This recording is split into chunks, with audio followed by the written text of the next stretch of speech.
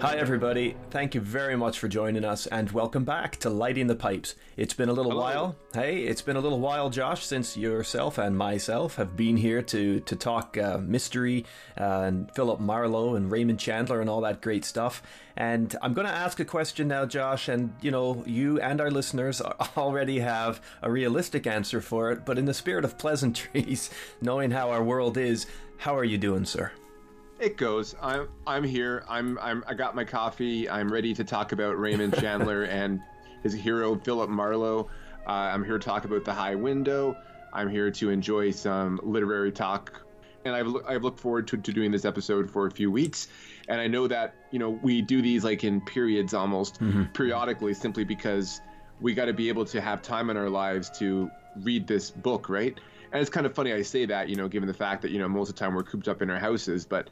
Absolutely, and it has been a fun sort of lead up to this because unlike previous episodes of Lighting the Pipes, particularly when we did the Sherlock Holmes canon there a couple of years back, now that we've moved into Chandler, we seem to be spending less and less time talking about these big reads in the intervals in between, don't we? We're kind of coming into these episodes, at least I feel, a little bit blind as to each other's feelings. Yeah, I suppose so. We do like status updates on where you are in the book, and then from that point on, we can guesstimate, when we're going to have our next episode and have our notes ready for that episode and whatnot. So really, it's just kind of a fly by the seat of your pants sort of thing, we get a case dropped across our desk just like Marlowe does in her own way. I guess that's true. Yeah, it is true. And with, as you said, with so many people kind of in their own homes now, and it looks as though the ugliness of the pandemic is going to continue for another little while. So there's every reason to sink into a few good stories and plan a few more episodes. And indeed, we do have the entire Chandler Marlowe series. We're 3 books in now. We've got 4 to go. Is that right? 4 to go? I believe so. 3 to go. I'm not 100% sure because I see different listings of his books and it's like I guess some of his books might have been posthumous. I don't know the full details on that yet, but yeah. I know that The High Window, and you may even get into this yourself when we share a little bit about the story, but The High Window, I believe, was the first of the Marlowe stories that wasn't kind of cut up from previous short stories. This was kind of his first attempt at writing one out. That's right. Yeah, that's right. Cool. That's right. Absolutely. It wasn't. Well, I have a term I use for it, anyways. But we'll get to that once we get into the bio of Raymond Chandler writing The High Window. Excellent. Before we get too far ahead of ourselves, I would really like to thank our listeners for sticking with us. It's been a while since we did Farewell, My Lovely, and it's kind of exciting because this weekend's a bit of a double bill for Lighting the Pipes. Not only are we going to talk about this book here this morning, but we're also going to release an episode on Enola Holmes, the Netflix film that we've watched, and we're bringing along our co-host from our other podcast, Bond by Numbers, Jeff Chapman, and he's going to be with us later on to talk about that. So that should be fun too. So those of you who've been waiting for a while, you're going to get a back-to-back Lighting the Pipes episode this weekend, hopefully. Yeah, a wee little film reviews, so to speak. Yeah, very much in keeping with the Pipes acronym and the Sherlock Holmes origin of what we're doing here. And I'd really like to take this opportunity, Josh, I know you would as well, to, apart from thanking our listeners from sticking with us and welcoming them on board with this show, also want to give a shout out to a writer and a friend of the podcast, J.B. Stevens, who's one of our listeners from the American South. Now, J.B. Stevens very generously sent us a review copy of a recently published anthology of stories entitled Tales of Southern Humor and Southern Crime way back in June. Now, it did take a while for UPS and the border authorities to get it from A to B, and then I guess it took even longer, or a little bit longer then, for us to get around to reading and scheduling it in as part of the show.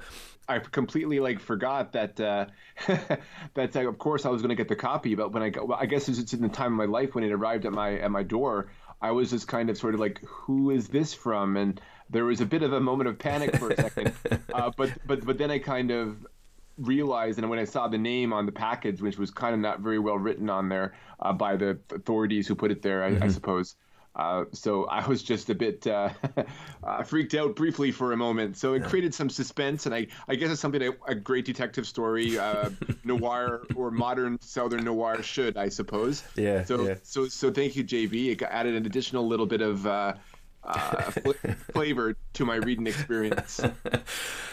Josh, just ignoring its contents for a second, it is quite a smart looking book too, isn't it? It is. I like the packaging, and I was just like flipping through some of the stories besides JB just to get a flavor. Just reading, just looking at different stories in there, and like first the humor, which is a genre of literature that I'm not really familiar with beyond like joke books, I suppose. Yeah. And maybe some satires, like Animal Farm or like Aristophanes, the Lysistrata. Like, I guess that's what I mean by humor in literature. And I haven't read any Mark Twain really to kind of get my fill of it, I suppose. So I might delve into the humor part sometime soon as well. But I did like the array of mystery writers you had lined up there, and the idea of like Southern Gothic mystery just seems really intriguing to me, especially considering I loved True Detective, and particularly the first season, and that really kind of got me into the Southern Gothic kind of feel, got me looking at some of like the older Southern mystery and horror writers from like the late 80s.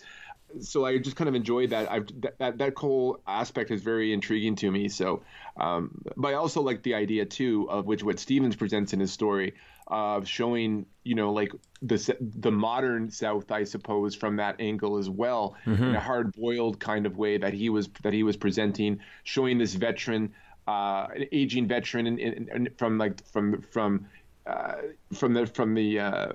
who served in the wars, and I think it was in Kosovo in the 90s, if I'm not mistaken. Yeah, well, that there's a reference to Kosovo in the story, but I thought yeah, that's right, yeah. Yeah, so I figured by the time, because he's writing this only like from a couple of years ago, so he would have been like an aging veteran who's now serving in the police department, and just kind of showing, like how is he up for this job, the way that he is, and yeah. I also like kind of like the subversions of certain things that you would expect, like things that you don't expect and things to be turned on its head. So beyond showing a simple kind of like very typical kind of police foot chase and car chase / foot chase and showdown, and then kind of like the PTSD from those moments that occur as well, and the whole trope too of being knocked out, and I like very that. end, very Chandlerian in that kind of sense, like being all dabbed up again afterwards, after it's all said and done, and getting that chance to breathe, I suppose, I guess you could say. I really like that, JB, and I hope to hear more from Smitty in the future. Yeah, I mean, I think maybe just another moment or two on the story that that Stevens has in that anthology. There are 22 stories in total, right? 13 crime and 9 humor. And I guess, I'm not going to spoil the whole story for those who want to go out and pick up a copy of that, but it was super nice of him to send us one, and we're more than happy to talk a little bit more about JB's story here. I mean, I found it, like you did, Josh, I found it quite a short and lively yarn, following this older cop, this veteran Smitty, who's kind of staking out a fugitive in Savannah, right? He's Savannah, Georgia. Yes, the action starts in like the marshland of, he describes it in the story as the jungle. Now, I can't tell if that's a colloquialism or if that's actually, if it's tropical enough in its biosphere. Savannah, Georgia, yeah. In the Mulberry Grove plantation. Yeah, absolutely. Yeah. So there's a kind of like he's throwing imagery there from like, from very, very strong, like Southern, almost Confederate imagery in there too, with the old plantations, the old history of America, what it used to be, in that context, and playing on the Reconstruction a little bit. I would say there's some notes in there for sure, some nods in there for sure. I like the look of Smitty too, Josh. We get a really good impression of him as he's sitting there on the cold bricks during this stakeout with the fugitive, and he's sitting in his Walmart slacks. He's just waiting for a chance to light that cigarette. What is it, Lucky Stripe, or is it Lucky Stripes? Lucky Stripes, yeah. For those listeners out there who have ever seen the show, like Mad Men, you know what I'm talking about, because the first episode of Mad Men is all about Don Draper trying to sell Lucky Strike cigarettes to a new market. That has basically been told by Reader's Digest that smoking is evil or deadly to you. And so the whole episode, the pilot episode of Mad Men, is John Hamm's character trying to sell cigarettes to people. And Lucky Strike is of course the cigarette of note in that episode. I guess it's my Canadian ignorance, but I always thought that Lucky Strike might have been a fictional name. But I looked it up. No, like it is a brand known in the United States. Not so in Canada. You know, like the typical like the more popular brands like Players or Virginia Slims, Export A. Marlboro, that sort of stuff, right? Like it's kind of like it's its own little niche kind of market, I guess, in the United States. Well, Smitty's a bit rudderless, following a breakup with his ex-partner Eric, who still cares for him, not in that sort of, not in like a nursing home way, but cares for him in an emotional way. But exactly right. He's moved on in life with a pharmacist whose name is Phil. We only hear about him twice, but both times quite funny, I think, when Phil the pharmacist pops up. Yeah. Clearly, I mean, this is how I read it. Smitty's job's offering him some purpose at this stage in his life, but he's kind of getting tired with the bureaucracy of it all. And I think that the narrator reflects He's like his younger captain or yeah, he calls him an asshole who signs off his texts with like Deputy Chief Flynn or Sergeant Deputy or something like that. But you know, I found that really funny because it reminded me of a couple people I work with in the parallel public sector of education, you know, like people hiding behind titles who, and you can imagine them sitting doing leadership courses, right? Instead of actually going out and getting the experience to help you become a leader. And yeah, so Smitty kind of looks down a bit at this guy, and he doesn't, you know, there's no reciprocal respect given there. But yeah, but it's interesting though, it doesn't suggest any corruption per se from this guy, which is kind of like I guess it's kind of like anti-Chandlerian in that way, where like Marlowe would talk about a litany, would give about how these guys are sort of you know just corrupted within the system, or they just play with the system the way that it is. And maybe in a way Smitty is kind of doing a Marlowe here, where he's simply just giving his feelings about how the system is currently right now, where you got like these young people who send texts and stuff like that. But in terms of general plot, there wasn't a lot going on. As I said, it's a foot chase, essentially. Yeah, that's right. And it is a short story, too. Something that you would see like in your everyday police procedural, right? But then all of a sudden, there's all these different twists. But they're not so much as twists as they're revelations that kind of show a different light on a typical situation like this. And we got to look at Chandler in his own way. In comparison, he was basically taking pulp and bringing an artistic level to it that no one did before, That's right. So I kind of see Stevens is kind of trying to take this old genre of Southern crime, and he's trying to put a new light on it as well, showing, in a more progressive American sort of way. So if I got all your thematics wrong, JB, I'm sorry. No, I thought that's your take on it. That's my take on it. Yeah, absolutely. The biggest trick I always found short stories the hardest thing to write personally, because I love like scope. I love having expansion, expansion and these vistas in my head that I want to see. And a short story, really, you got to pull everything in and tighten it, and you got to find a way to like get that deep stuff in there while looking relatively sort of, I guess, flimsy on an aesthetic level. You know what I mean? Absolutely. I mean, how many times have we said here on the show that the Conan Doyle stories, which perhaps are more lasting, are the ones that are more suggestive, and suggestivity, that sort of substructure of the iceberg. I mean, to pare it down. Yeah. I mean that sort of connotative level is so much more important, I think, in short fiction, because you're dealing with a more limited scope, and you want your characters to breathe and to live in ways that perhaps are more subtle than they would be in an epic of expanded prose, right? Now, I mean, that's a generalization. I'm quite aware of that, but I do agree with what you're saying, that there's a real nice subtlety to a lot of the strokes in this story. And so anyway, thank you, JB, for sending that on. I mean, I'm tempted to keep going on and talking about the story, but for those listening who would like to check out Tales of Southern Humor and Southern Crime, then I don't want to spoil it. But I would encourage you to find JB's stuff on Twitter. His handle is at @IamJBStevens. He's on Instagram at JBStevens. But I would recommend particularly check out his website for a full picture of his work, published and upcoming work involving other short stories, but poetry and info on a couple of novels as well, linked novels. Now that site is jb-stevens.com. So yeah, thanks JB for that, your generosity and patience in sending us that. I hope to hear more of Smitty in the future. I guess maybe I don't know if he's going to have a Holmesian kind of career of various different adventures. I'm not sure, but if you plan to include him again, I would be excited about that. Or I'm sure just how you created that character in that small framework. I'm sure you can kind of come up with just as fascinating different characters from there as well. And one more thing I want to point out about the story as well is that we talked about, like the ideas and themes that he puts in there. We talked about subversions of tropes that, that we've seen before and how he plays with them.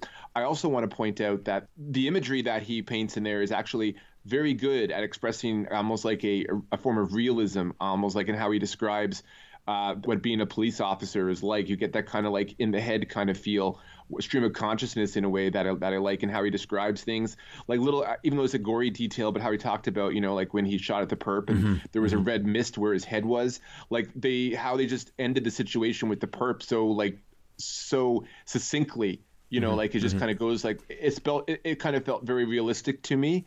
So I really enjoyed that part of it as well. So again, kudos. Josh, maybe we should take a break after our Marlowe series to explore some more contemporary crime writers and, reach out to the likes of JB and others. I just feel like in pursuing the classics of genre fiction, and let's face it, we've really only got started here with the scope of our show, we do sometimes get lost in the past and we forget what's right in front of us, Yeah, there is definitely a lot of modern mystery writers I'm interested in. There is actually one I wanted to look into. Lindsay Davis, this author, he created a series about a Roman detective named Marcus Didius Fulco, and it's set during Imperial Rome, and he's essentially like a detective in that time period. So even though like it's probably written with a very modern style to it, right? Yeah, but I would think so. Yeah.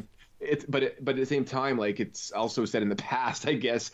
But that's something that sounds intriguing as well. And both me and you have a good knowledge of the Roman Empire, so I think it could be something kind of different to take a look at. It could be cool, yeah. I wonder if the late great Colleen McCullough has any crossover with that. Yeah, absolutely. Everyone knows McCullough for the Thornbirds, but few have read her Masters of Rome series, which is quite phenomenal.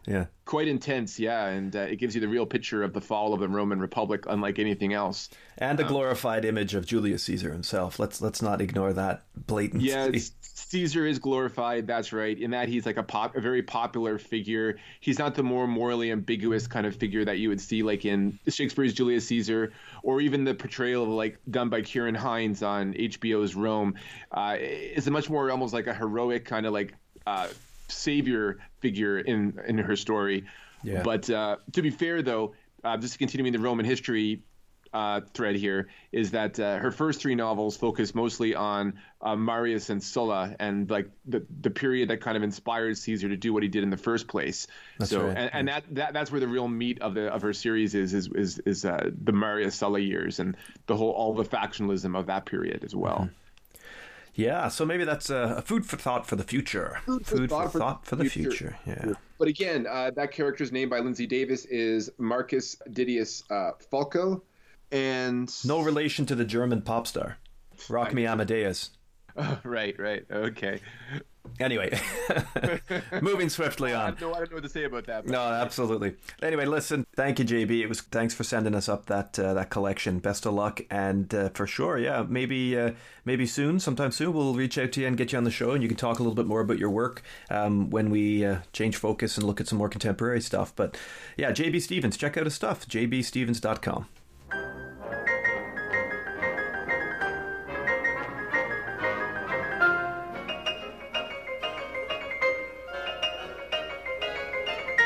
All right. And with that, ladies and gentlemen, it's time for us to get into our feature focus, which, of course, is the third Philip Marlowe adventure by Raymond Chandler. I speak, of course, about The High Window. So get yourself up high, look out below, here we come.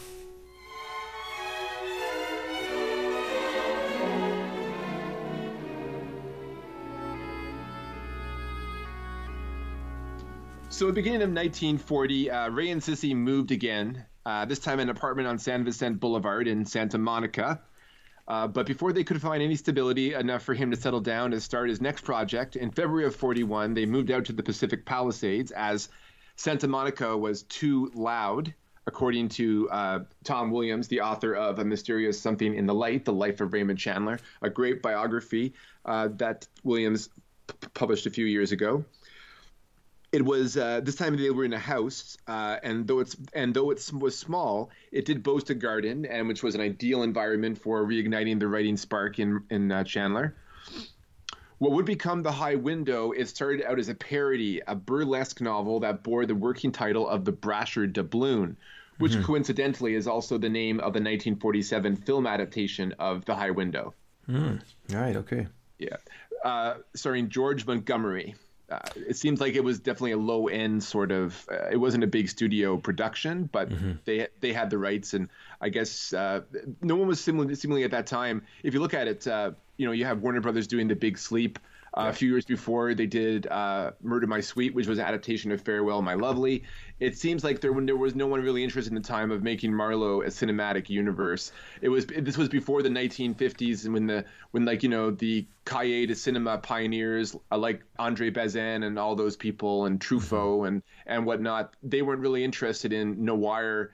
I guess, well, they were the people that made noir kind of a cinematic language, I suppose you could say. That's a good way. Because, I think that's because fair. these were just at the time gangster films made during the Second World War. That's basically what these movies were, and it wasn't until like afterwards when people look back on film theory, when film became an appreciated subject, even, or an accepted subject.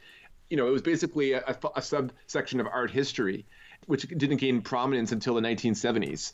So based on the description of the synopsis provided by Tom Williams in his Chandler biography, it would have been over the top in its pulpiness, but whatever his original intentions with the story, its parodic elements didn't survive the first draft, and the two ciphers he was using for characters in the tale soon metamorphosed into a single protagonist. Our man, Philip Marlowe, was back on the case again.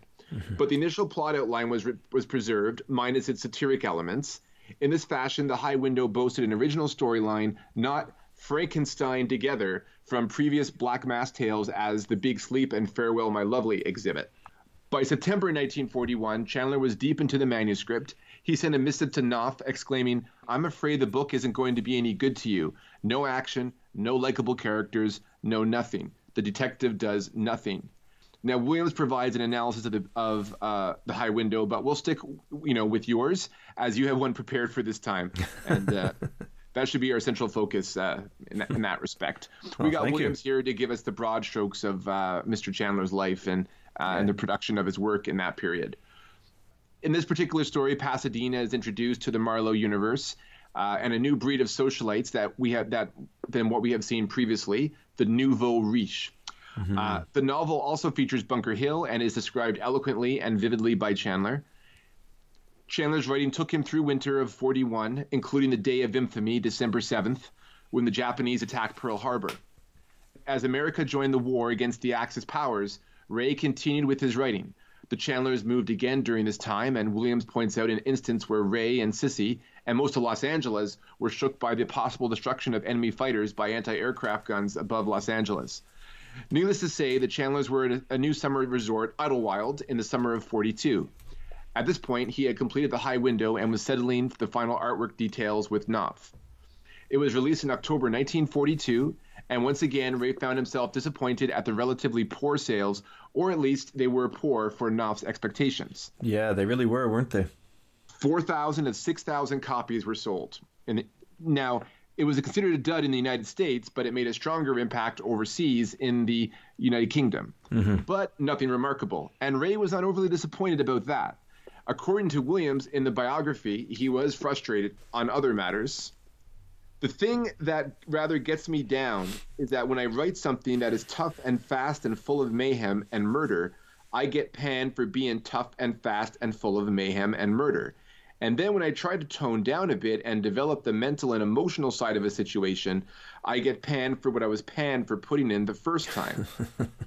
So, he can't win. He figures he can't win. You can't win, and I think because he's trapped in this genre, right, which hasn't quite emerged yet in terms of, I guess, the public's, high, like, I guess in terms of like it's not really part of the literary canon at this time. You know what I mean? Well, I think maybe we'll pick up on this in a few minutes when we go to do our scoring and talk about the investigation, because I'd really like to hear what your thoughts are on how you view the High Window as an experimental text, at least in the evolution of the Marlowe character, because I'm not so sure I can view it as brightly through that lens as some others have, certainly as he has. But I'd be interested to hear your thoughts on that. But sorry, let's keep going. Yeah, absolutely. That's all right. So another thing that he mentioned in another letter to Blanche Knopf was, I hope the day will come when I won't have to ride around on Hammett and James Cain like an organ grinder's monkey. That's a clear, straightforward simile from him too.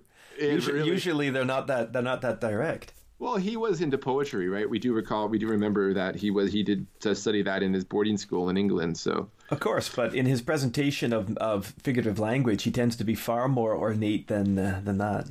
Yeah, but I think that kind of illustrates the bit of contempt, I guess you could have for being kind of stuck behind this. You know, it's like you're on the four-way highway and you're stuck in front of a car that should be in a different lane and it's all in front of you and you can't see anything in front of you, and everything's all backed up and you're trying to move forward but you can't, right? I know that's a terrible metaphor, but no, I got it. It's a bit tortured, but I'm with you. Yeah, I appreciate that. Thank you. It's clear that in the critic's eye, Ray was at best elevating the pulp genre, but relied on his tropes and traps, as it were, treading old ground and keeping the audience in its respective niche, but not expanding. Chandler knew to catch people's attention, he needed to come up with something, quote unquote, with a fresh and sudden touch. And yet, in our modern day perspective, Ray was a pioneer, transforming a look down upon genre, something akin to a comic book, which itself would earn its respective renaissance years later. He was carving out a new genre, one that would find itself tied to the new form of art, cinema, or at least in regard to Hollywood anyway. I speak of what the cineasts would call film noir. And though we know he did not want to see himself as the next step on the hard-boiled evolutionary ladder with Hammett and Cain, Ray had already sold the rights to Farewell My Lovely to RKO the previous year, and this had helped him and Sissy out considerably. So so Hollywood did help him out there for sure. And this gave him the time and incentive to complete the High Window. But again, while he may not be making money from royalties, I guess, from the sales of his books, Hollywood is definitely interested in his work. That's right. And of course, because Hollywood's interested in his work, then he's obviously going to profit from that, because I guess this is just when when the Maltese Falcon was coming out, they were churning out these noirs. After the Maltese Falcon, they started churning out these noirs like no one's business, because they're evidently very popular in the United States at this time. Josh, if I can interrupt you just for a quick second, buddy. Now, when was Double Indemnity released? I think it was like 44, I believe. So he's close to writing the script then? He's very close, yeah. He's close to writing it, yeah. Yeah, we're getting very close to Ray Chandler's, I was going to say love affair, but altercation. Yeah. Altercation I think that's probably better. With Hollywood. Yeah, let me ask you, buddy. See, I know that we're 10, 11, maybe about that long away from his being fired, right, from the oil company. Yes. And although Sissy's death would really be the mark that would spiral him into his alcoholism, I mean, how is he personally at this stage of his life? I mean, he's obviously published 2 books. His name is there, as you're saying. I mean, you're outlining it quite well. But how do you see him emotionally set up and situated? I think in this particular sense, he's still he's past his recovery stage, because Sissy took him back, and so after he got fired and he was messing around as well. And so he's basically, he's not drinking as much anymore. He's into the work, and he's in a period of creativity. And this is what keeps him going, right? All the way up until Sissy's death, in a way, which is why I think he embraced Hollywood, I guess, in the end, and got into that direction, because he was supported by Sissy, and that really helped their lifestyle out, right? And this alcoholism rears its ugly head again when Sissy passes away, obviously. So you can tell that she was definitely a rock to him in her own way. So like a mother figure too, and that's going to be another thing that's interesting here. That's an interesting development too, because you have a mother figure, but also one that he's sexually involved with as well. And then you'd be throwing, Freud would have a lot to say, I'm sure, about this whole situation. Perhaps Sophocles as well. But no, I'm just kidding. Yeah, so he was basically stuck in a genre that he wanted to kind of get out with and do something different with, or do something totally different and fresh to really catch people's attention to him as a writer. Because he was making profit of these from Hollywood, maybe subconsciously he was still kind of making in that direction, because he knew in the end it would profit him in some way. Pushing that boulder up, letting it roll down again, or like a Sisyphean sort of experience, you know. It's a word that I would use sometimes to describe things, and if this sounds pretentious, you know, that's what it is.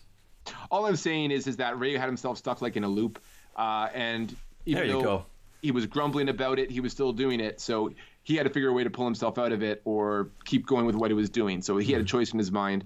And I still think, to answer your question, that he was probably in a good period at this time, because he was creative at the time, and him and Sissy were relatively happy. They had their cat. They had money coming in. So good. Okay. Yeah. So, but we'll save our mincing and prancing with the high window later in the episode. When we light our pipes, it's time that we go through the broad strokes of Ray's narrative for the high window.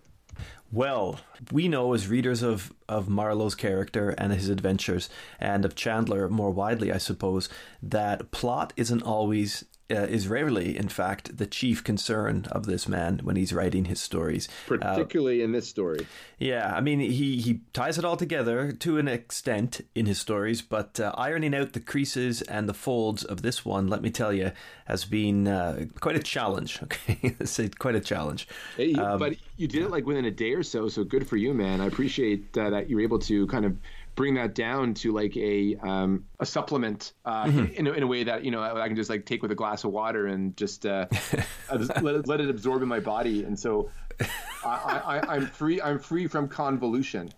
Well, better a supplement than an enema. Oh, I was going to say a suppository. Yeah. Anyway, yes, thanks very much for that intro and context there to the novel. Yes. And here you go. Too anal right now, you know. Here's a plot summary, or at least what the best I could do, of The High Window. And we'll be back after this to talk about our scoring for the novel.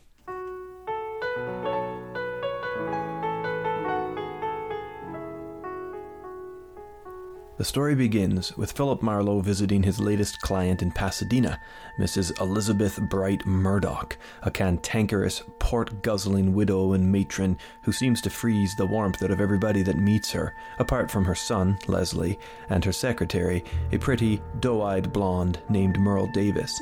Anyway, Murdoch hires Marlowe to reclaim a lost coin, missing from her husband's collection, the rare Brasher doubloon. She suspects her daughter-in-law, nightclub singer Linda Conquest. Yeah, that's her real name. Way to go, Chandler. Her son's marriage to Linda had been on the rocks for a wee while, and no love, certainly, was lost between herself and Linda, the latter who has up and left. Well, Marlowe takes this much information, with a bit more impression and suspicion, and leaves, but is struck by how feeble and afraid of men Merle Davis, the secretary, appears to be. As is later revealed, Merle is afraid of men after suffering a sexual advance, harassment really, at the hands of Mr. Horace Bright, Leslie Murdoch's father and her former employee, and Elizabeth's first husband. Well, from the very start, Marlowe feels attracted to Merle, but more in a protective than sexual way.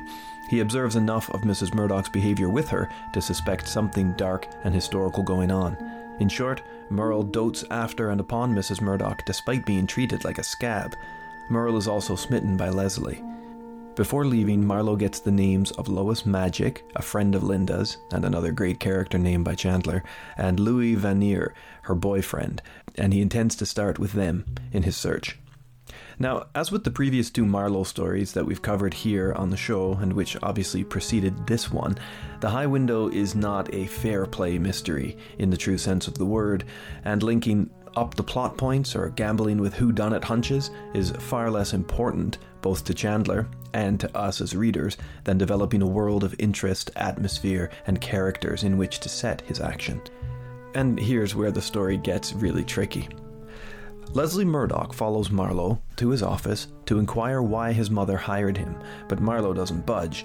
Leslie is a nervous sort of dude, though, clearly having some issues to sort out, and not just with his troublesome marriage to Linda.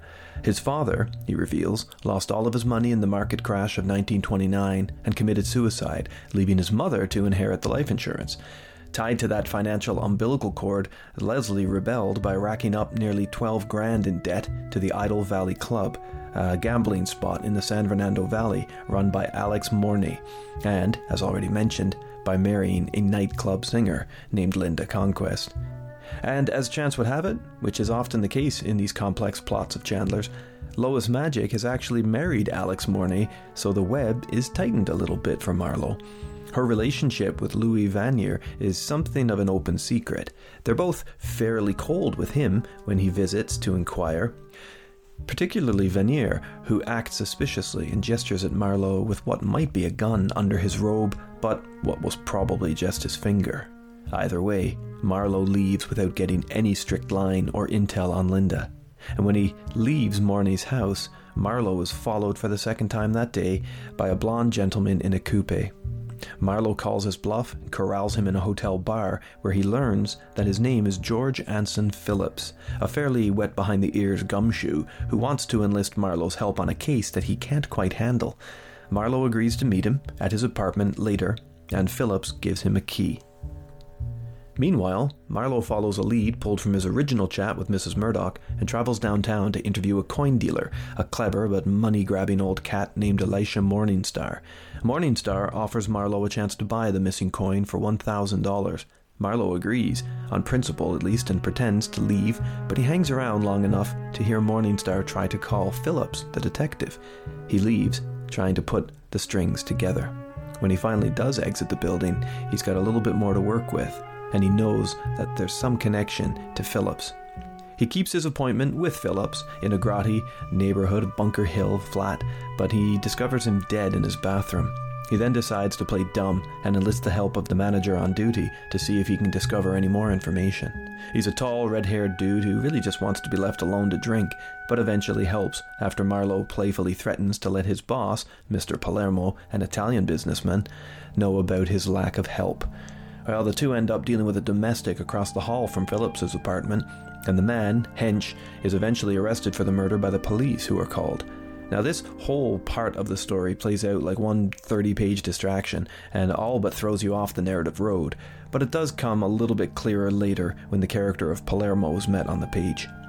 Well, despite his references, chief among them being Lieutenant Randall from Farewell My Lovely fame, the police are suspicious of Marlowe's story, particularly of why Phillips gave him a key and send Marlowe off with an ultimatum to tell everything he knows. Well, Marlowe returns to his office to discover that the brochure doubloon has been mailed to him. Marlowe then calls Mrs. Murdoch, who informs him that the coin has already been returned to her. Well, highly suspicious now, and reckoning that it's best put out of sight until he can figure this growing mystery out, Marlowe safekeeps the coin in a pawn shop run by an egregiously racist caricature, then pops down to Morningstar's office to find him murdered.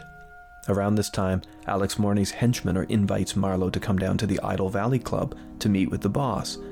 It's here that Linda is to be found also, back to singing. Well, she wasn't really too hard to find at all. Morney wants to know, though, why Marlowe visited his wife, Lois. He's got eyes everywhere. But pretty quickly, he lowers his guard when he understands that he's not of any interest to Marlowe. Instead, and somewhat surprising to Marlowe, Morney hires him to investigate Vanier, the man with whom his wife is openly messing around, and offers him an ambiguous dentistry receipt as a starting point. After chatting with Linda, who seems to be on the level, Marlowe decides that she wasn't the one who stole the coin in the first place. Upon returning to visit Mrs. Murdoch, though, Marlowe doesn't buy the story that he's sold about how Leslie actually gave the coin to Morney to settle his debts, only to change his mind again and take it back. Marlowe leaves angrily, knowing that there's more going on, but he curses Mrs. Murdoch for not being open. He suspects that some sinister secret is afoot, involving the frightened Merle Davis as well. The police, meanwhile, report that Hench, that drunk man across the hall from Phillips's apartment, has confessed to the murder of Phillips, but Marlowe discovers that he's actually covering for his landlord, Mr. Palermo, and isn't likely to be the real murderer. Add to this complex soup a surprise call from his apartment concierge. Alright, he's not a concierge, but more of an attendant, who informs Marlowe that Merle Davis has arrived at his place and seems quite disturbed. Marlowe races home to find Merle in a state of nervous breakdown, claiming to have shot Vanier, Marlowe calms her down and inspects her gun and discovers that it hasn't been fired. It couldn't have been fired, in fact. He also pockets a hefty sum of $500 that she was supposedly delivering to Vanier from Mrs. Murdoch. Now, Marlowe suspects blackmail, as the deliveries are regular, but Merle says nothing to that. Concerned for her health, he calls a doctor friend he has on retainer who shows up with the bedside manner and, later, the nurse that will help Merle out. Marlowe, on the other hand, reasons that she has probably seen something bad, so gets Vanier's address from the dental bill Morny gave him earlier and heads to scope out his place. Vanier is dead, all right. A headshot wound that looks like suicide. But a little too easily so, with everything else going on. Marlowe also sees a picture in the room that's fallen to the floor, a photo of a man falling from a high window with a woman behind him. While he's there, Alex Mornay arrives with Lois and Marlowe hides. He witnesses, or rather overhears, Mornay trick his wife into incriminating herself by imprinting the gun with her own fingers. A revenge, perhaps, for her infidelity and cuckolding of him? Well, when they leave, Marlowe wipes the gun clean and puts Vanier's dead prints on the gun instead. He reckons that somebody killed Vanier, but at least it won't be an innocent Lois who has to go down for it. Marlowe then heads to see Mrs. Murdoch and confronts her with what he now suspects. Her first husband, Horace Bright, once tried it on with Merle, and she was witness or possibly suspect to pushing him out of, or at least watching him fall from, the window. Vanier knew this and was blackmailing the family with the photograph. Mrs. Murdoch is angry and reluctant, but does admit it, spitting venom at Marlowe, wishing she'd never bothered getting him involved. Marlowe then confronts Leslie, her son, with the knowledge that he and Vanier had used the dental technology and supplies to duplicate the coin. The two had Lois hire Phillips to sell the fake coins, but Phillips was afraid of the case and instead mailed the coin to Marlowe with what he hoped later that day would have been a meeting with the detective. Vanier then kills Phillips in his apartment and the coin dealer Morningstar to cover his tracks. And Leslie then kills Vanier because he had threatened to kill Leslie if the scheme was ever brought to light. Leslie accepts this story from Marlowe and admits to it all. However, Marlowe doesn't turn him in, figuring that Vanier's rotten time was up anyway, and that Leslie was just a moronic victim of a greater evil. Eventually, the police do connect Vanier to the coin forgeries and the murders, but they rule his death a suicide. At the end, Marlowe convinces Merle that it was Mrs. Murdoch who pushed her husband out of the window and then blamed Merle for it, both framing and brainwashing her into servitude over time, strengthening her grip on the vulnerable secretary. Marlowe dons his armor and chivalrously drives Merle out of California, away from Mrs. Murdoch, and back to her family home in Kansas, where her parents are delighted to have her back. Philip Marlowe says goodbye and turns his back on Merle Davis and her family and heads back to Los Angeles, feeling darkly poetic about the whole experience.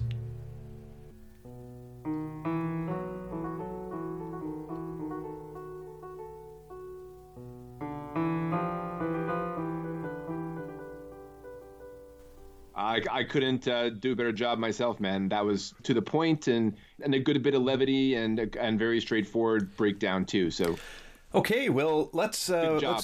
Thank you. Let's reintroduce our PIPES acronym and light them up. I'm just going to pull here from my shelf of beautiful pipes. I'm going to have I think I'm going to do a hickory pipe today. I'm going to go for a classic Holmesian clay pipe. A clay pipe, okay, yeah. And what sort of tobacco are you with today?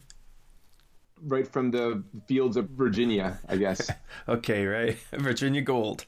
Virginia Gold, indeed. All right, let's explain our acronym. PIPES breaks it down into the principles, the investigation, the perpetrator, the environs, and the secondary players in a story. And we give each of these a score out of 5, which gives us an index for our scoring.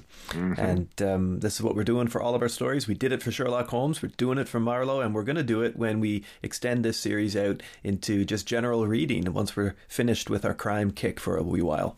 That's right. But let's begin then, Josh, shall we, with the principles. I mean, Marlowe is our detective, obviously, and I'm quite interested to hear what you thought of him in this story, because while he is still motivated by his nose, and he gets, into things that others wouldn't, which is very much of his of his own design, he's softer here, and I'm wondering if that sort of chivalric, if I can use that term, I wonder if that chivalric bent to his writing here is Chandler's way of trying to mix with the ingredients and the recipe a little bit. I mean, he cares for this character of Merle Davis, who is really quite an oddball character in the story. He cares for her and knows that she's up to her neck in something that isn't her problem, something that isn't her doing. And he does want, genuinely, once he figures out the story, more so as the story evolves, he does want to help her escape the clutches of Mrs. Murdoch. And, I mean... But at the same time, he is as acerbic and as funny as ever, particularly when he speaks to Mrs. Murdoch after that first encounter. And I also like the scene where he's talking at the Idle Valley Club, and again inside the club, and the way he deals with Prue and Morny. Yeah, with Prue and Morny are good, but also Jesse Breeze. I thought that was okay. I'm just wondering, how do you read the principle here? Well, Marlowe talks tough in this, as usual, and he is tough in this, but he's really a soft touch. Like, we get some classic Chandler chivalry, as you were mentioning, from Marlowe in this story. We get that reinforcement of, you can't always trust the law to do the right thing, that, it's the system, the way that it is. And Breeze may want to get his man, but he'll overlook corruption for the greater good in a way, or believing he's doing that for the greater good as well. And because he's politically tied up in that situation. I find Marlowe in this, particularly, like, you were mentioning Merle Davis, right? And how this is Chandler to the bone. Like, this is not about sex for Marlowe, there's no reward in that kind of sense with Merle Davis. He actually wants to help her out. If you notice, like, he's not even like really kind of smart with Merle whatsoever. Only at the beginning when he's just kind of like introducing her, is he that way. He's very kind of like fraternal and caring about her in that way. And he wants to rescue her and get her out of the situation that he's in, this web of very ill-intentioned individuals, which also has like an ambiguity, to those ill intentions as well, which makes things even more confusing in that sense. But I really like Marlowe in this story, and I can see kind of Chandler is developing him more from like the model of a hard-boiled detective that he was trying to subvert and make a little different. And now he's kind of becoming this true Chandlerian character. As they mentioned in the story, the shop soiled Galahad, right? So yeah, that's right. Yeah, exactly. So he's becoming like this knight-errant sort of figure amidst all this corruption and miasma of Los Angeles itself. And he's like the one, I guess, beacon of light that's, working within the system, but doing the best that he can, even though the system is weighing him down in that sense. So. Yeah, I found like his state of mind in the story, like he was bouncing back and forth, and even though like he in this particular story, which we'll go into when we talk about the investigation, I find that even though like he was kind of powerless overall, he was still like existing in the system, and he was still existing in the story, that we weren't really bothered by the fact that he doesn't really have I guess an agency, so to speak. He has his own agenda. He wants to save this girl, and then he has to put up with all the other bullshit surrounding this case. But I think in the end he got what he wanted, but at the same time she got out. But Marlowe finds himself trapped right back in the system by the end of the story. He's still back into that chess match. Yeah, and I think you're right, Josh. I think that he does get what he wants, and I'm not sure that we've really seen that before, because as this story evolves, it becomes clear, really, that the antagonist for him is Mrs. Murdoch, and if he can stick it to her and somehow save this girl, then he really has accomplished something good, I feel as though that becomes chief most in his eyes, and it's kind of a strange way for the detective story to be presented, but I think in terms of sharpening the edges and polishing the character for future installments, this is a really interesting and ultimately, I think, successful experiment. I don't know if we can call it that, because a character is alive when you write him, so maybe a development of the character. I think it's a really neat and effective thing that Chandler decided to do here, instead of just grunting out another story with Marlowe doing the same sorts of things he did. We see that softer side that we knew was there before, but it breathes a bit more here. Absolutely. And I like too in that, like, because because you get the strength of Marlowe's character as a person that even some people are at first when they see Marlowe, they just dismiss him immediately, like Linda Conquest, for example. And she's just, okay, yeah, she's good with him, isn't she? Another dick and whatever. But by the end of the conversation she has, she's just like, she's probably feeling self-loathing at that point, and she's just like, just go. You know what I mean? Like, in a way, he wins that sort of tete-a-tete between the two of them in that sequence, because it made her realize, like, her choices have not been quite good as well. And she maybe even in a way, the writing indicates that she underestimated him as a person in that sense. Yeah, why don't I just read a little bit there, share a little tiny bit from that? Sure. Because I think what you're saying is spot on. "You're a man named Marlowe?" she asked, looking at me. She put her hips against the end of the desk and crossed her ankles. I said I was a man named Marlowe. "By and large," she said, "I'm quite sure I'm not going to like you one damn little bit, so speak your piece and drift away." "What I like about this place is everything runs so true to type," I said. "The cop on the gate, the shine on the door, the cigarette and check girls, the fat, greasy, sensual Jew with the tall, stately board show girl, the well-dressed, drunk and horribly rude director cursing the barman, the silent guy with the gun, the nightclub owner with the soft grey hair and the B-picture mannerisms, and now you, the tall, dark torture with the negligent sneer, the husky voice, the hard-boiled vocabulary." She said, "Is that so?" and fitted her cigarette between her lips and drew slowly on it.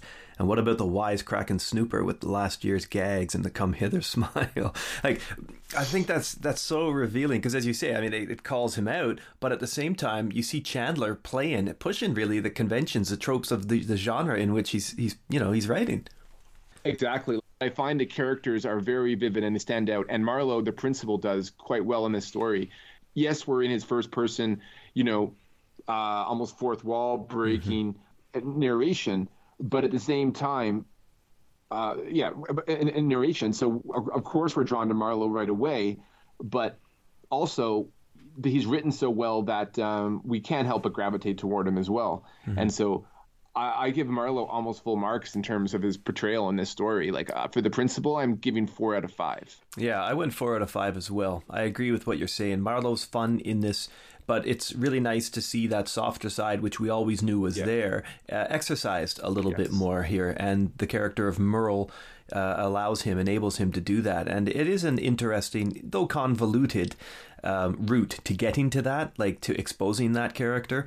That side of his character. But I'm okay with that. I think 4 is a fair mark. And at a push, 4.5, maybe. I don't know if this is the best in terms of most entertaining. 4.5 is also, Yeah, he's very entertaining. I like how he uses like dialogue or the way that he speaks and the way that he speaks to people as sort of his own armor. I guess this shop sort gal had. He uses it quite well so that he can deal with the people that he deals with, people who are much more morally on a moral level much worse than he is. That's for darn sure. Yeah. And I find that he's armored in that fashion. And I think that's part of the character and why he's as I said, he's a soft touch and. Or a softie, I guess you could say. He is the knight errant, but at the same time, he has different armor and different weapons that he uses than, I guess, as a modern day knight in the world that he inhabits. Yeah. Well, perhaps then, if we're both on the same page with Marlowe, we can use this as a bridge into the investigation side of our scoring. Now, I'm wondering, Josh, how much of our impression of Marlowe in this story stems from the fact that he isn't really, unlike the previous two texts, he isn't really in any sort of danger particularly, or while he's in danger legally with the police and they are very suspicious of him, I never felt reading the story as though he was close to being killed, or he was never captured and beaten up, and he was never drugged, and I feel that maybe that decision to not put his character in, a victim role has allowed Chandler to kind of show the more personable side of him. Yeah, I agree. We get his personal thoughts about the situation that he is in. Meanwhile, we have this whole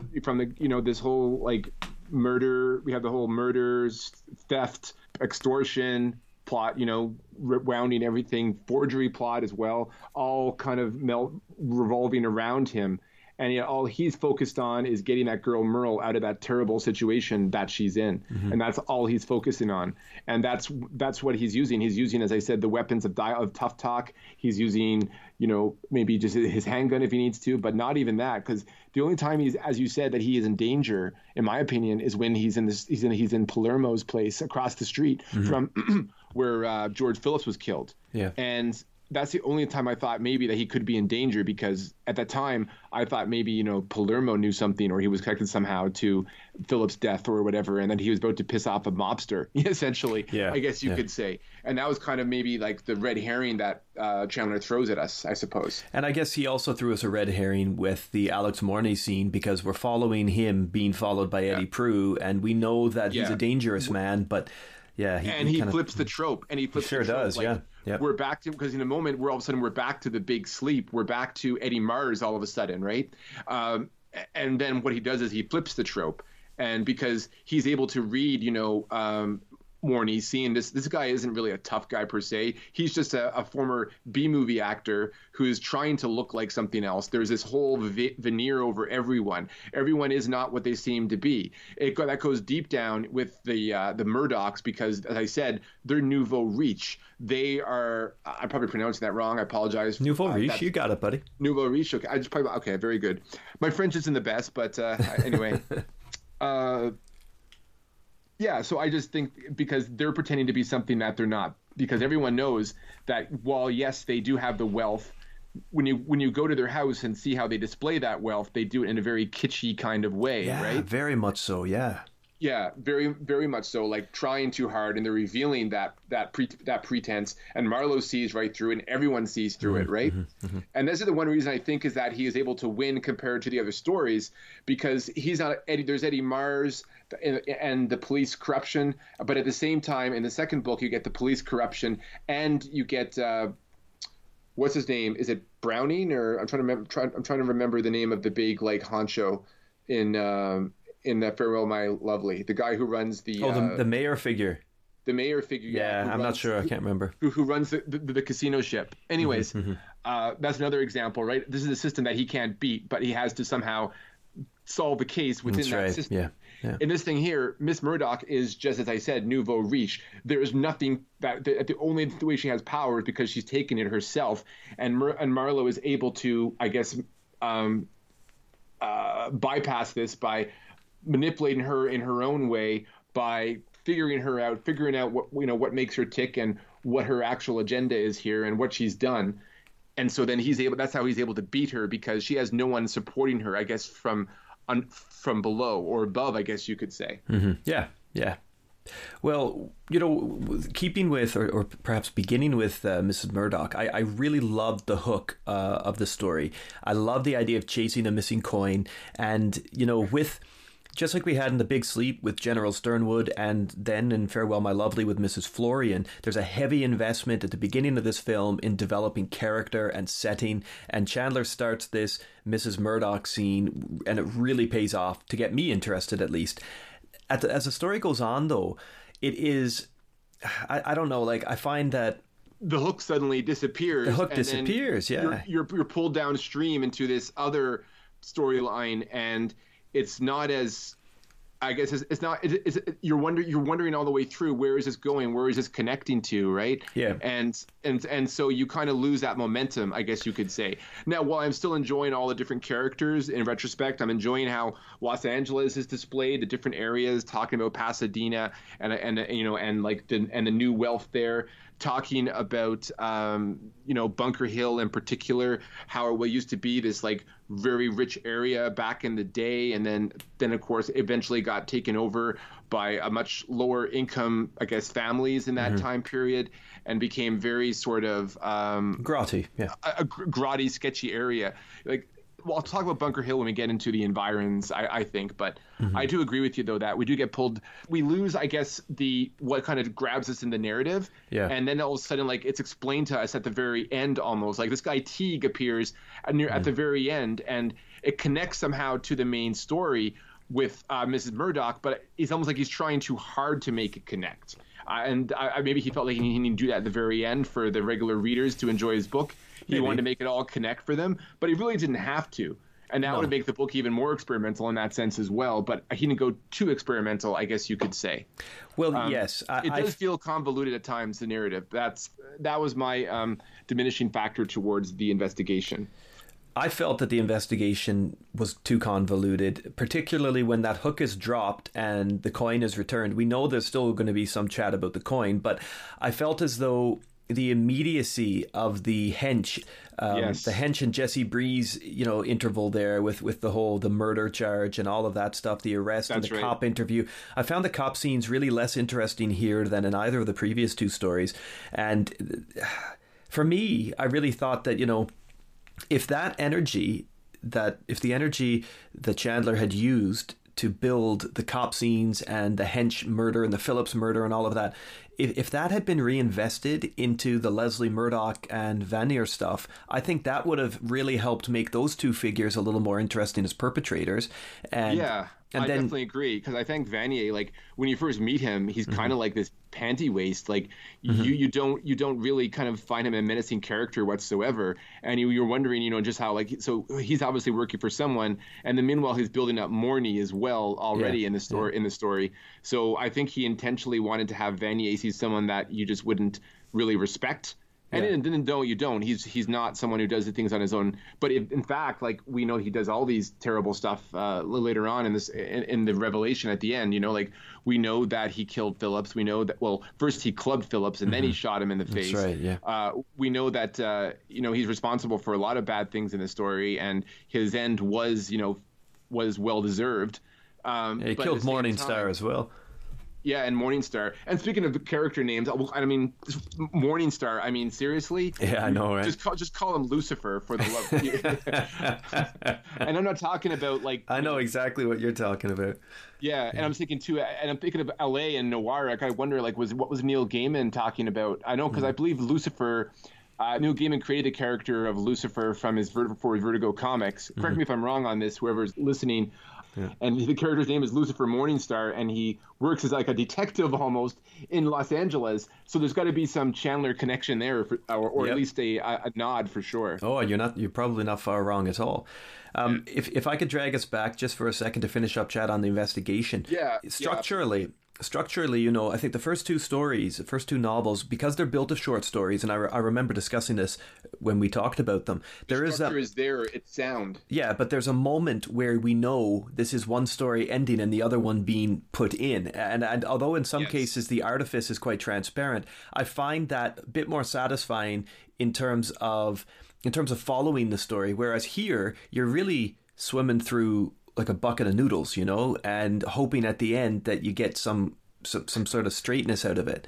And you mentioned the bucket of noodles comment in a previous conversation we had, and I'm enjoying this. But that's kind of how I'm thinking about it, right? Like I remember reading this goes back 20 years now. I remember reading a Rex Murphy review of one of the Star Wars prequels, and he had said that if you want to figure out the plot of the George Lucas's Star Wars prequels, take a bucket of spaghetti, mix it with a bucket of eels with a stick, and then you've got it, right? Type thing.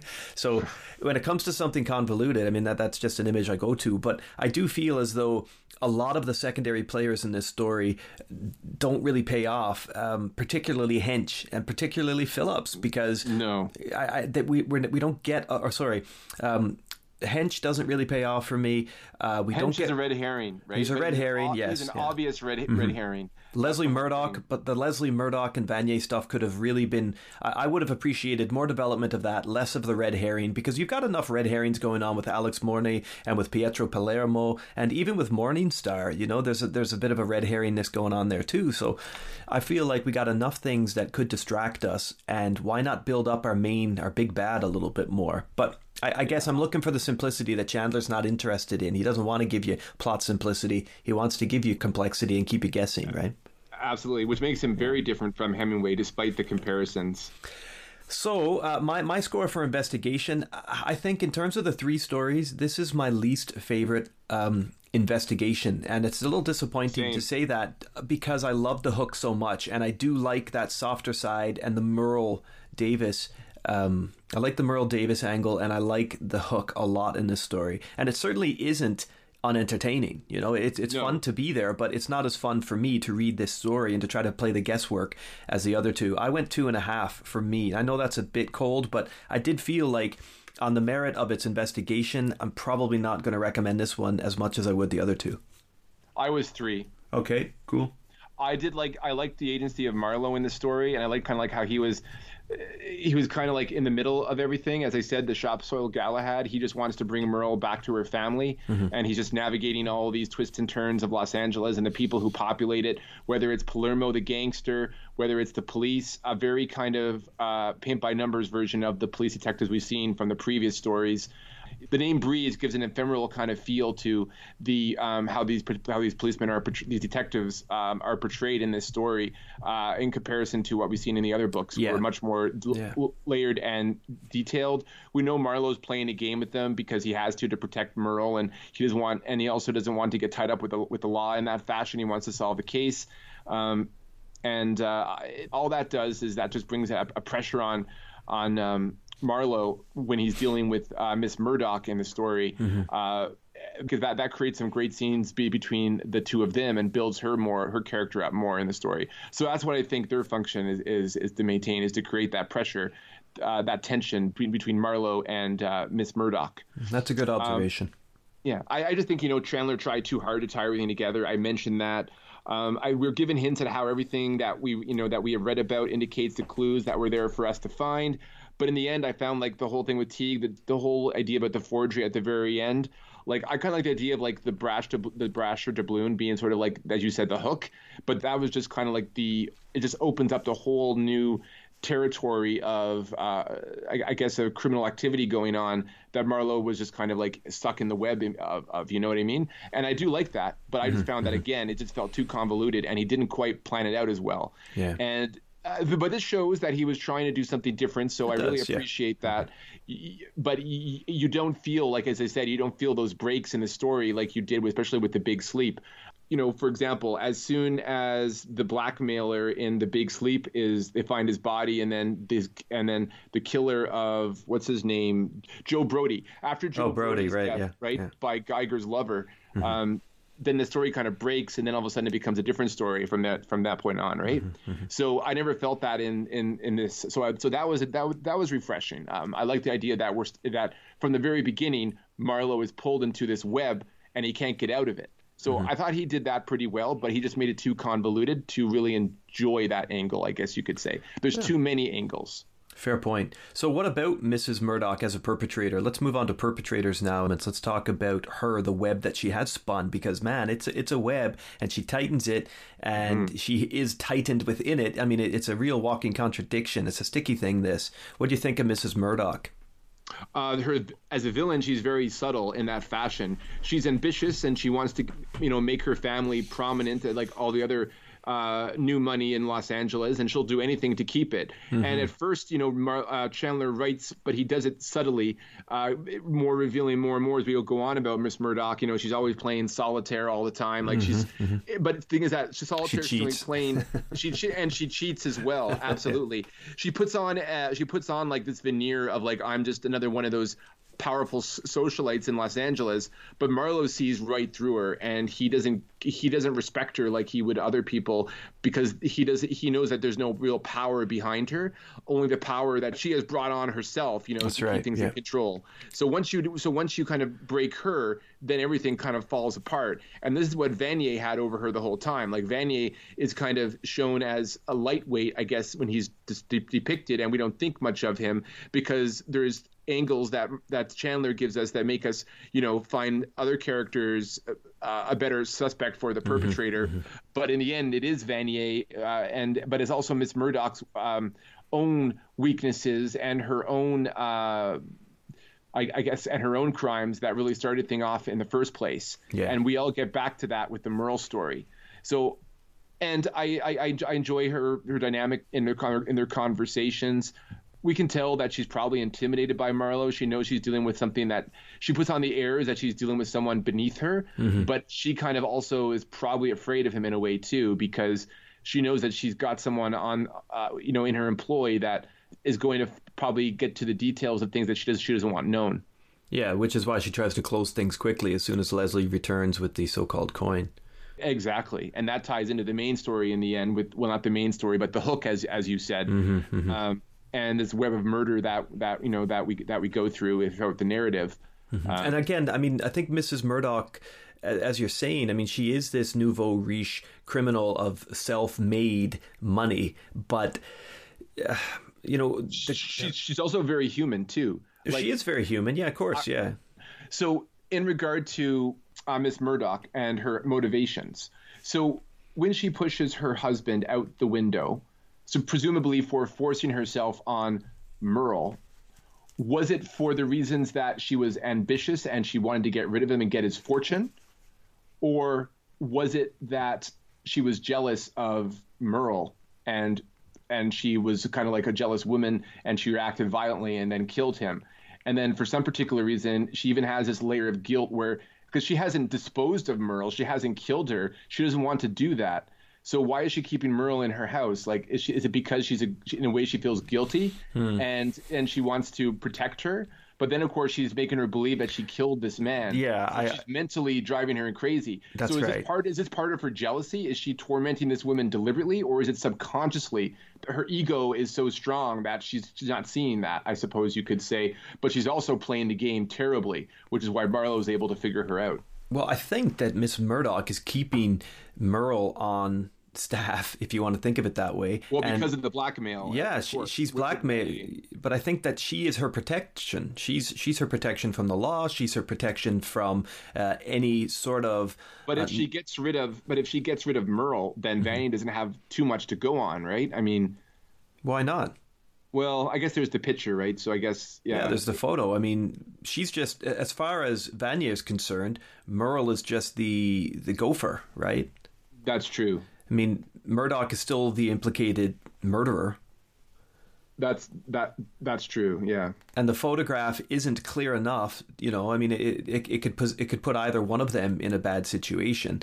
But I think that Murdoch using Merle as that sort of buffer between herself and jail, or herself and maybe the truth even, I mean, she has perhaps over years of drinking port and mental manipulation, maybe she's also convinced herself that Merle is the real killer, Merle's the real bad one. And she therefore feels some sort of sick protection over her. I don't know. It's weird. Sick protection and also punishment in her own way, because again, this is also the jealous woman who was slighted by this younger woman and forced her to kill her husband, right? And even though like Merle didn't do anything, it was actually Mr. Bright that did everything, and that led to what happened.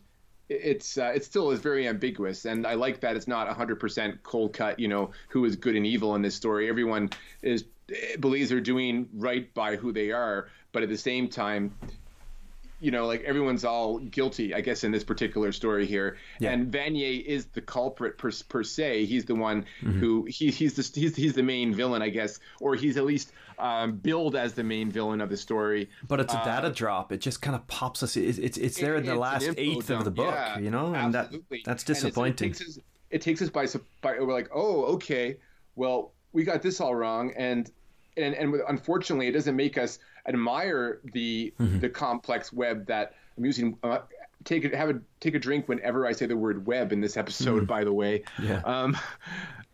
it makes us frustrated with the narrative instead, because we have to look upon Vanny in a whole different way, just as the novel is ending. Yes, but I don't think we ever can, because unlike Carmen Sternwood in The Big Sleep, who's revealed as the ending, as the villain, then you can go back and say, "Holy shit! I see this. I see this. I see this." Yes. Whereas here, you can't do that. We can't do that because Vanier is so underdeveloped in the story. We don't even get to know about him through other characters. We only get to know what we see of him when Marlowe really meets him, or when we only ever get. We just don't get to see him. He's so undeveloped that when he's dropped as the main villain, we're like, oh, but we can't go back and play the matchup game because we don't have any character there to do anything with. So I think in a story of two perpetrators, Mrs. Murdoch and Vanier, I'm going Mrs. Murdoch for the win, and Vanier is a really poor score. So I'm evening out at 3 in the middle here. I went for 4. I was a little more generous. Okay. Murdoch was a very... She was great. was a great villain for me, and I think. Yes.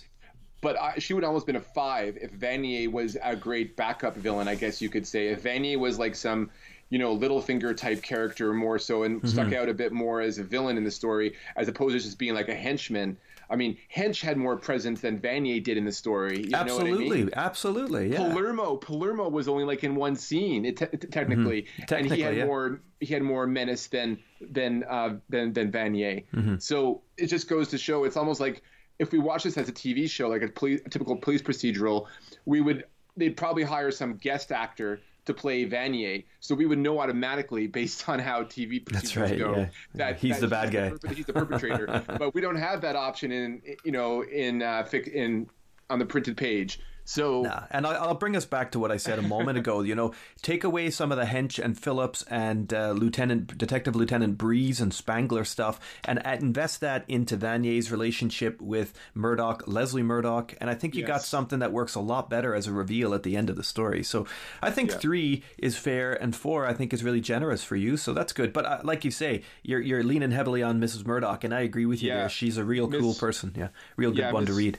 Miss Murdoch, she was very interesting to me. I liked her as a character. She could have built up even more, I think, if there was less focus on the doubloon storyline. I guess you could say. It seems like she would even probably have been a much more bigger villain and worthy of the full 5 if she was in a different story. I guess you could say, like, if they just focused on this angle with him trying to save Merle from this woman, which would be more straightforward, I guess you could say. But Marlowe was just seeing what was the real crime in the picture. Like, he didn't care about the doubloon, he didn't care about the forgery, he cared about getting Merle out of that situation from Miss Murdoch, and that to me makes her the main perpetrator of our hero's goals, the true antagonist, I guess you could say.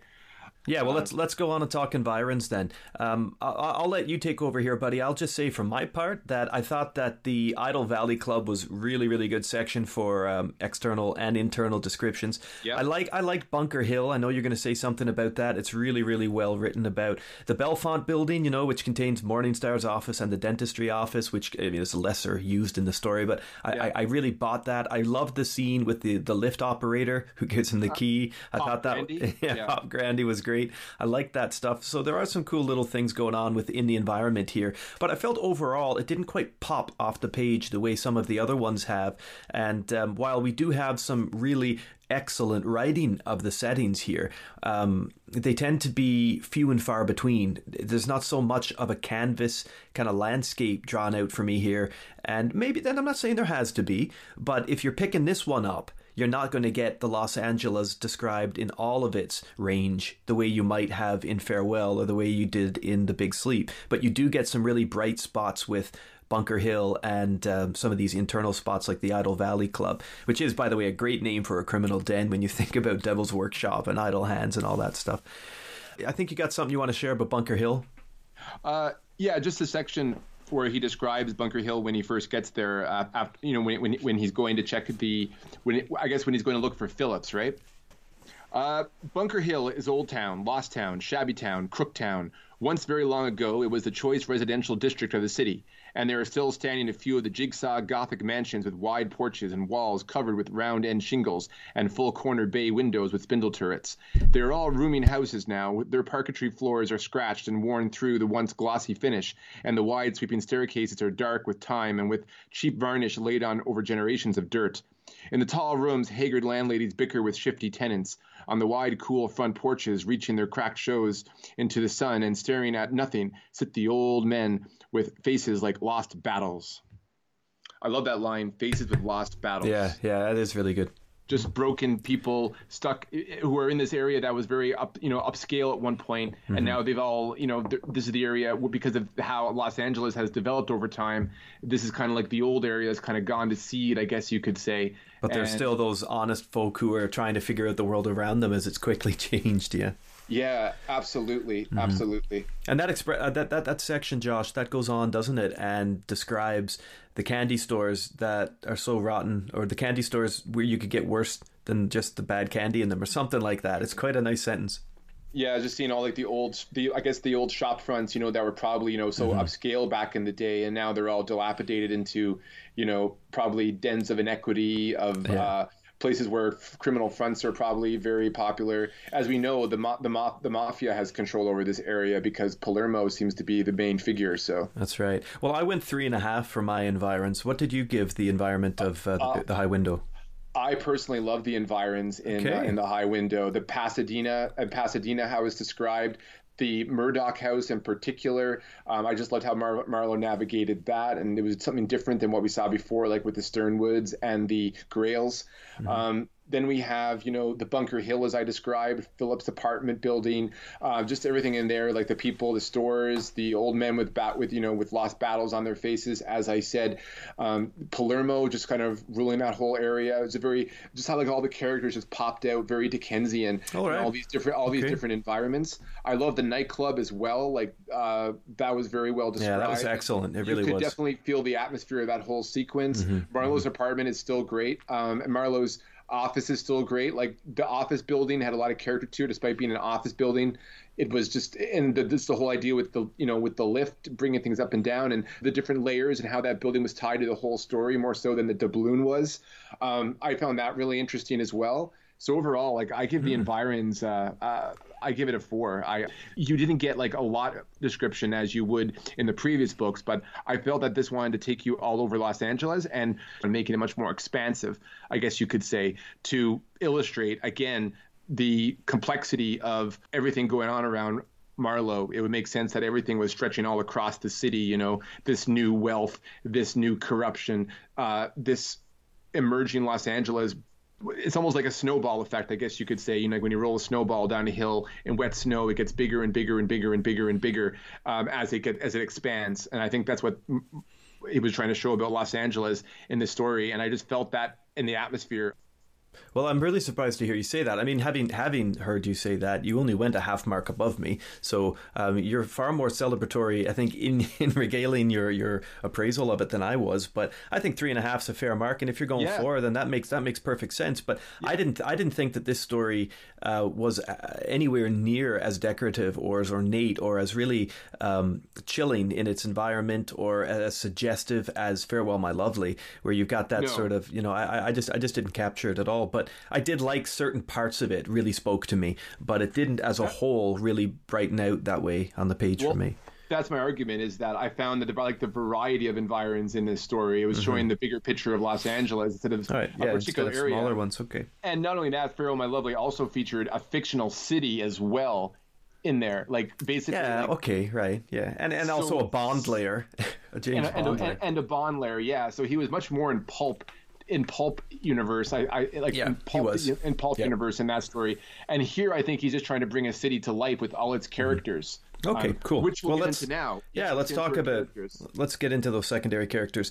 There are like the other ones, we're heaving here. We've got a heavy breath with the secondary characters, several of whom don't really amount to much apart from just sort of plot herrings, as you said.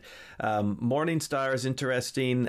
I love the description of the hair in his ear coming out long enough to catch a moth, like there's picking his nose and picking his earwax. Yeah, very gross, this guy. But a man who knows his business very well. Palermo is almost a non-starter. Morny really is a non-starter, and as you say, he flips the switch with the trope there using Morny's character. Spangler is all right. Breeze is. I just found the cops a bit tiresome in this one. They do have.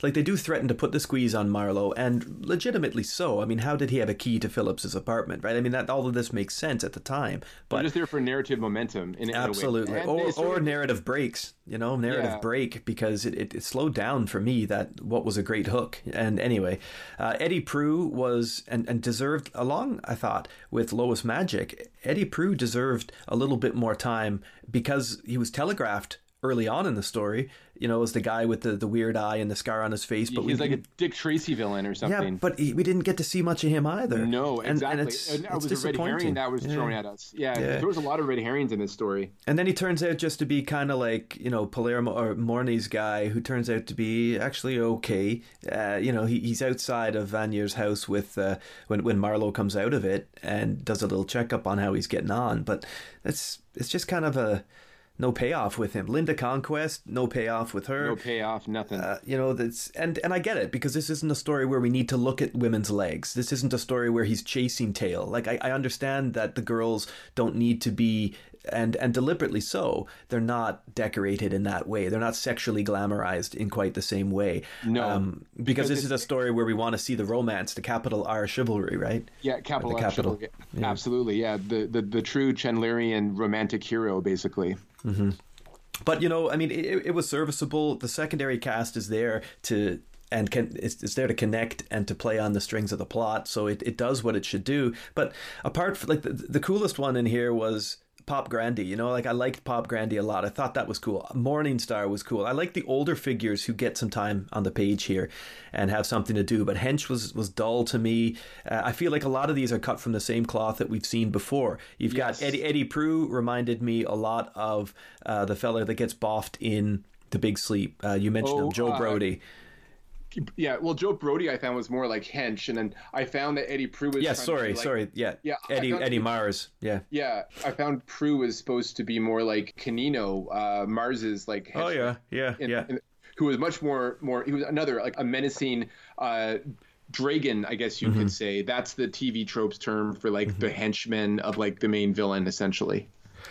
Yeah, well, I mean, the secondary cast was good. I think we're saying the same thing, aren't we? That there's not a lot of originality in them outside of 2 or 3 of them that... Yeah, and despite what she was to the narrative, Merle wasn't really particularly developed, more so than being just a damsel in distress. Like there wasn't really any kind of deepness looking into her mental situation.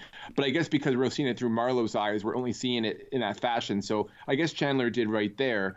But when you introduced a character like that, you would expect some depth, I suppose. Maybe back then they didn't, but I think nowadays, I think that would have been more explored.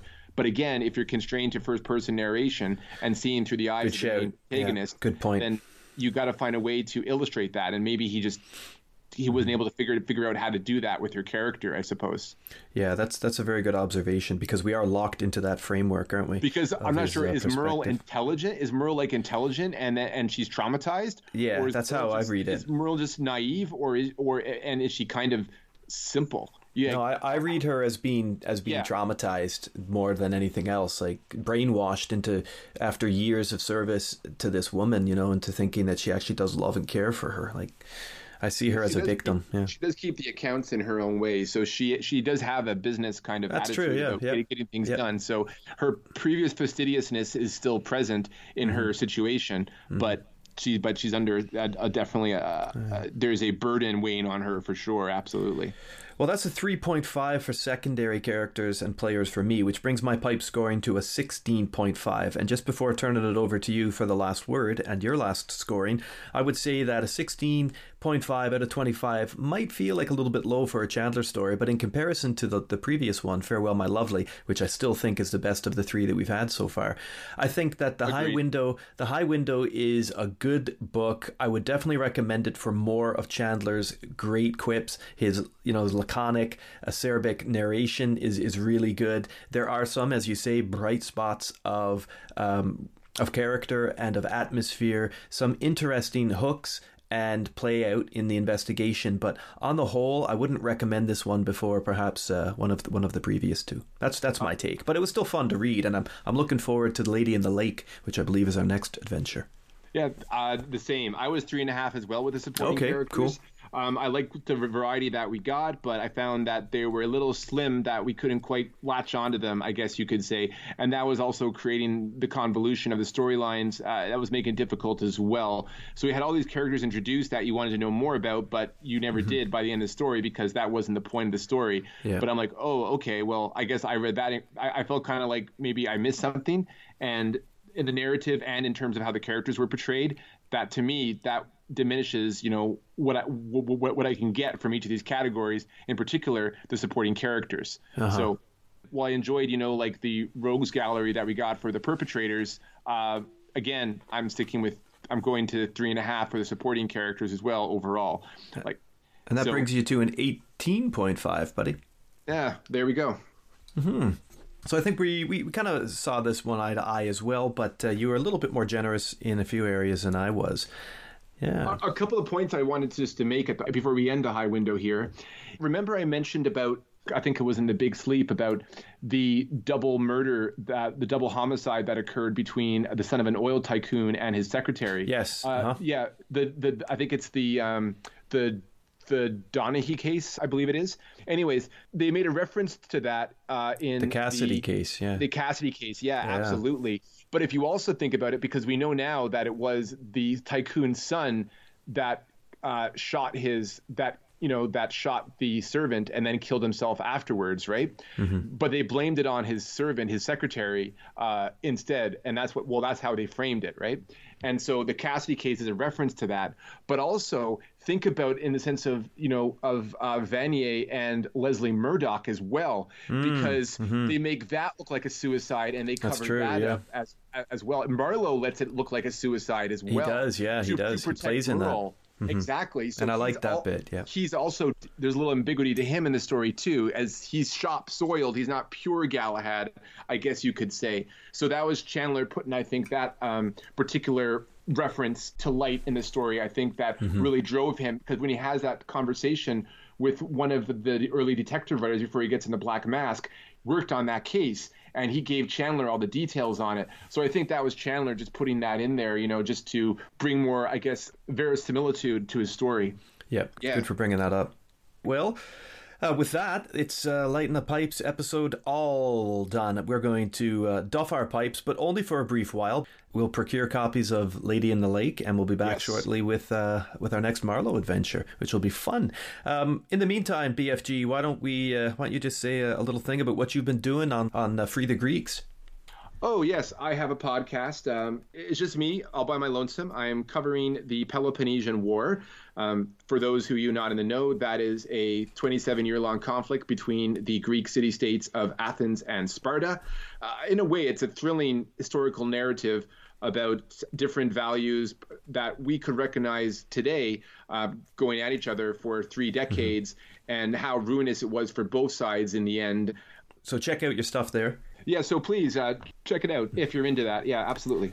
And you can also check out our stuff on Bond by Numbers, where we look through the James Bond world, and all sorts of great stuff going on over at Bond by Numbers. And we're joined on that show with a good pal of ours, Jeff Chapman, who is going to be with us for our Enola Holmes review. And COVID-19 seems to be inspiring a lot of creativity in the podcast universe for us. That's for sure. And not just for us.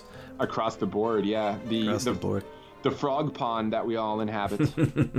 To quote Plato. Well, I can't quote Plato, but I will say I'll bid adieu without any Platonic reference, and wish everybody the very best. Take care of yourselves, everyone, and thank you very much for tuning in to Light in the Pipes. Thanks, Josh. It was good fun, buddy. Yeah. Sayonara.